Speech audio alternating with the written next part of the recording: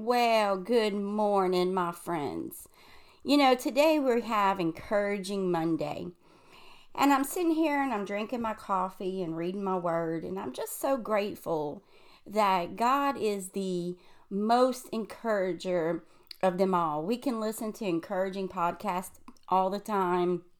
And we can listen to encouraging preachers online or on TV.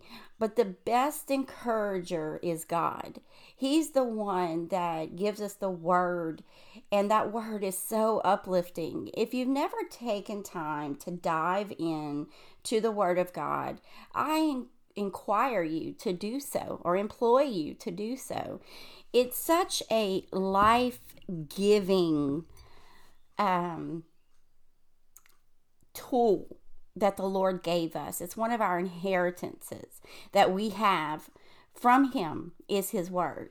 Let me just read a couple of scriptures, and you decide for yourself. The tongue has the power of life and death, and those who love it will eat its fruit.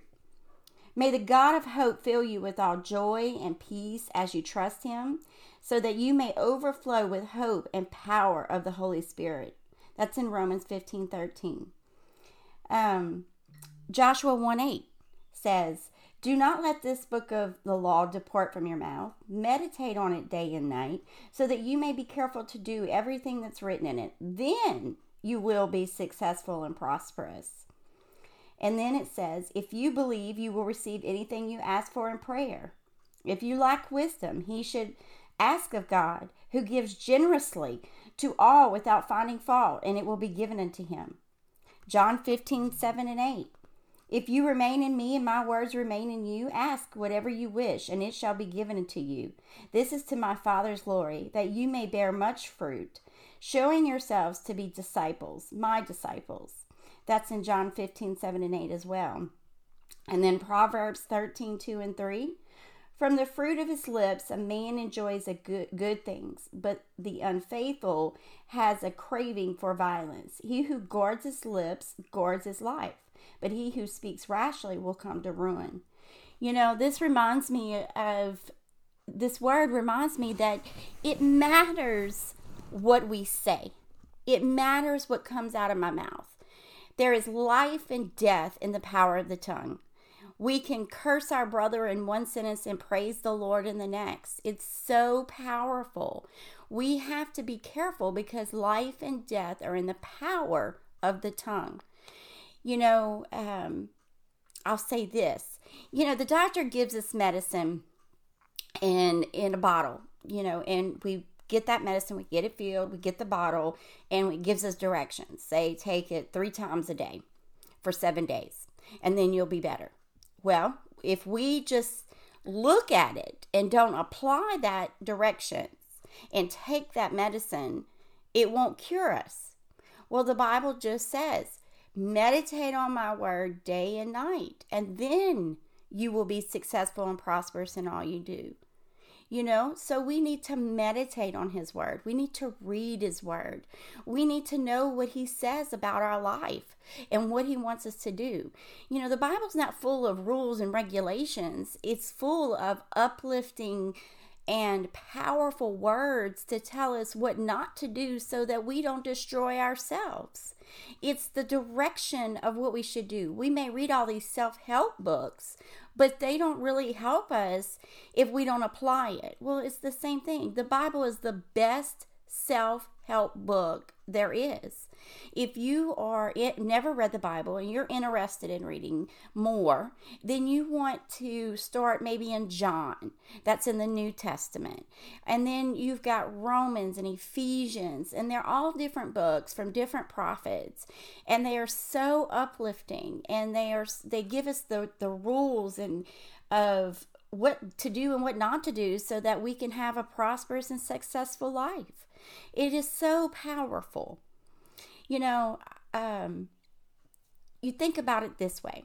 When God made the world, he said, he spoke and it came into existence. The Big Bang Theory is not far off because God said, boom, there it was. So All right. Then when in John it says that the Word took upon flesh. That's Jesus Christ. So the Word that created the universe took upon flesh, and that's Jesus. Then Jesus died on the cross, rose again on the third day, and ascended into heaven so he could send the Holy Spirit to live in us. So the Holy Spirit that lives in us now with the Word of God has that same creative power that created the universe when we speak his word. So if we take that word and apply it over our lives, meditate on it, let it stew in us, and then use it for his glory, because our prosperity, it says in the word, is for his glory, then we will be successful and prosperous. How about that? And not to mention that there's healing power in his word. There is freedom in his word. So much that it is just life-changing. And I get nothing by sitting here and doing podcasts and telling you that. I'm doing it because I know what the Lord did for me, and I want to share that with the world. So I hope you have a blessed week. Grab a hold of a good word this week, and let me leave you with these things right here. The Lord is good to those who hope in him, to the one who seeks him. Lamentations 3:25. You will seek me when you find me. You will find me with your whole heart. Jeremiah 29:13. The gracious hand of our God is on everyone who looks to him, but he has great anger against all who forsake him. Ezra 8:22. He who trusts in himself is a fool, but he who walks in wisdom is kept safe. Proverbs 28:26. Let's pray. Dear Lord, I thank you so much for my listeners. I thank you, Lord, that you are doing a mighty work inside of each one of them, that their week is going to be blessed beyond measure, beyond their expectation, because that's the kind of Father you are. Lord, I thank you that everything that they're going through at this moment, that you give them peace to know that everything is going to work out for your glory. As they call out to you, Father, bring them the Holy Spirit of peace, comfort, and wisdom. In Jesus' mighty name I pray. Amen. God bless. Have a great week.